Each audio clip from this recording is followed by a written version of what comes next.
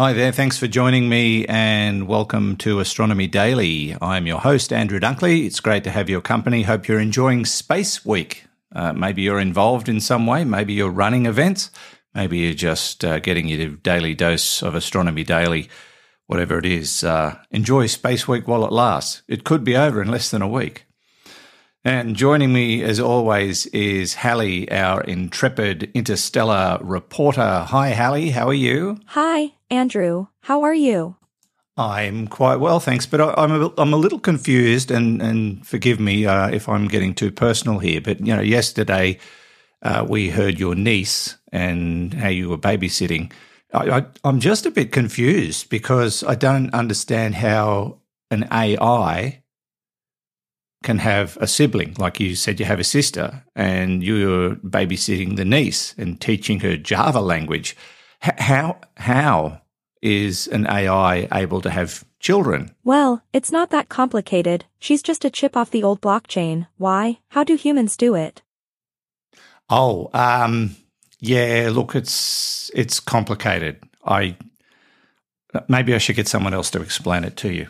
You could Google it. No, you could ask Siri, your friend. She might know. I don't really, not going there. Let's get the headlines, huh? The Astronomy Daily Podcast with Andrew Dunkley.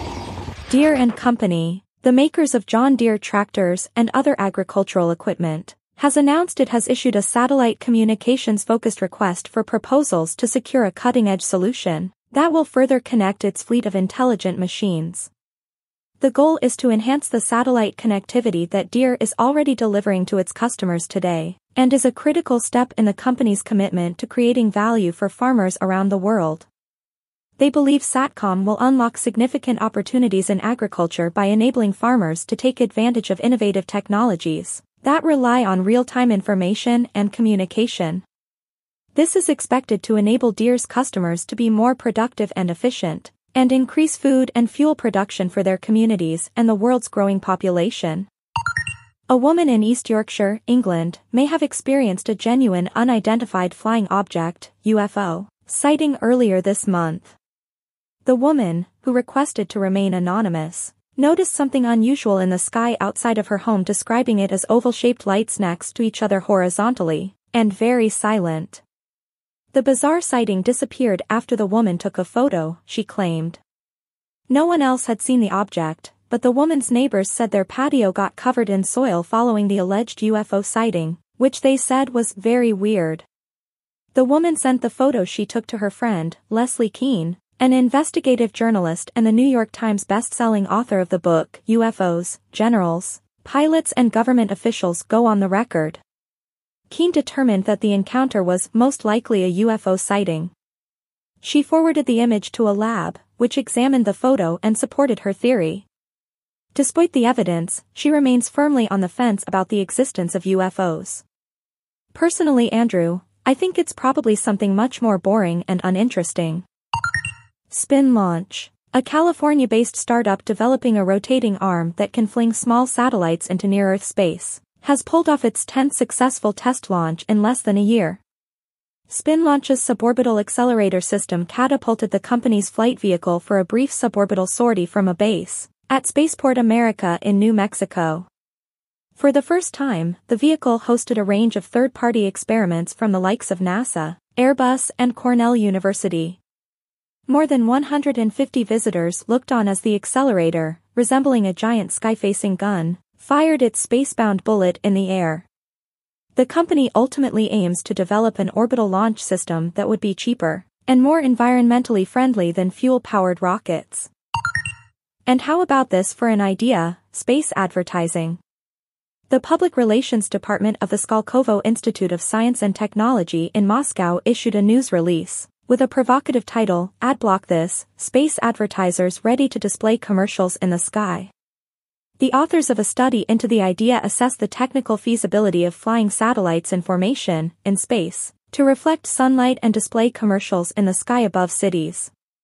Sadly, it looks like the concept has potential, but most agree it's a terrible idea. And that's the news, Andrew.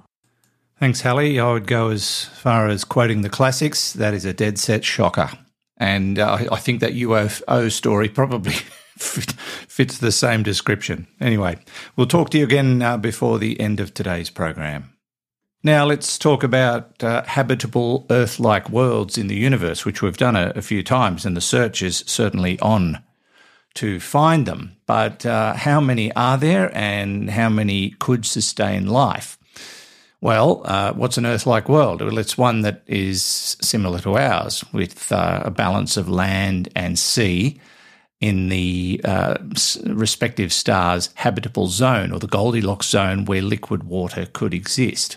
Now, according to a new study, Earth-like planets with around 30% of their surface covered by exposed continental land may make up only 1% of the rocky worlds that exist in the habitable zones of stars. Now, the habitable zone, the Goldilocks zone, that's where liquid water exists.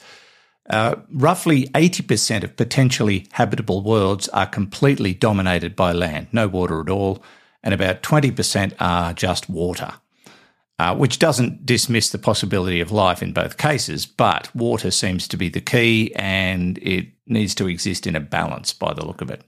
The researchers came to a conclusion by modelling the relationship between water and a planet's mantle and the planet's recycling of continental land via plate tectonics, which is, what happens here. And they say we enjoy a balance between land areas and oceans on Earth, according to Tilman Spon, the executive director of the International Space Science Institute in Switzerland and a member of the research team. He said in a statement, it's tempting to assume that a second Earth would be just like ours, but our modelling results suggest that this is not likely to be the case. The results indicate that Earth's ratio of land to sea, which is 1:3, is finely balanced, that for most planets this ratio can easily tip over into mostly land or mostly sea, which is not ideal, notwithstanding all the other things that have to go into creating life, which is a much more complex situation. Earth reached the conditions that we enjoy today 2.5 billion years ago. However, over billions of years, even Earth's fine balance is unsustainable, although we don't notice it because the changes are small and we adapt as we go along. But unfortunately, the numbers don't stack up well for Earth-like planets in the universe based on this particular study. Now, something that gets talked about quite often is the asteroid that killed the dinosaurs 66 million years ago and created the Chicxulub crater in the Gulf of Mexico, or what is now the Gulf of Mexico. Well, a new study led by the University of Michigan shows that a tsunami was created by that particular impact that went around the world, and the waves were around about a mile high. Now, this study was done using modelling and combined several previous studies to put together some ideas and concepts on what may have unfolded during that terrible event all those years ago. The researchers supported the computer modelling by investigating geological records at 100 sites across the planet. In particular, the scientists looked at boundary sections, which are the marine sediments laid down just before and just after the Chicxulub event and the mass extinction that followed.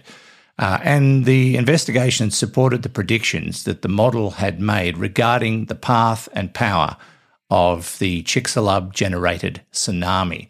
They say the tsunami was strong enough to disturb and erode sediments in ocean basins halfway around the globe, leaving either a gap in the sedimentary records or a jumble of older sediments, according to Molly Range, who is a graduate student at the University of Michigan when the research was conducted and is the lead author.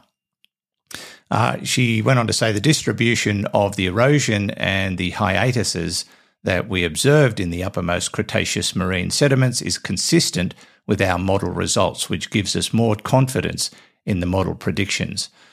Some of the most significant geological evidence found by the team was located 7,500 miles or 12,000 kilometres away from Chicxulub on the eastern shores of islands in the north and south of New Zealand. So there's still a lot of evidence, even today, to prove what happened and the cataclysmic effects that it created. But as I've said to you many times, if it didn't happen, humans wouldn't be on Earth today. By the way, the research team's data is set to be published in the journal AGU Advances. The Astronomy Daily Podcast with Andrew Dunkley. And speaking of giant space rocks, here's another impact story. A giant impact, they say, may have rapidly placed the moon into orbit around Earth rather than creating a disk of debris which the moon gradually formed into over time. This is new research through highly detailed computer modelling by the Durham University Institute of Computational Cosmology. They revealed this alternative story of the origin of the moon. This new and aptly named immediate satellite scenario would mean the proto-moon was less molten during its formation and suggests much of the moon formed immediately after the impact on Earth that created it.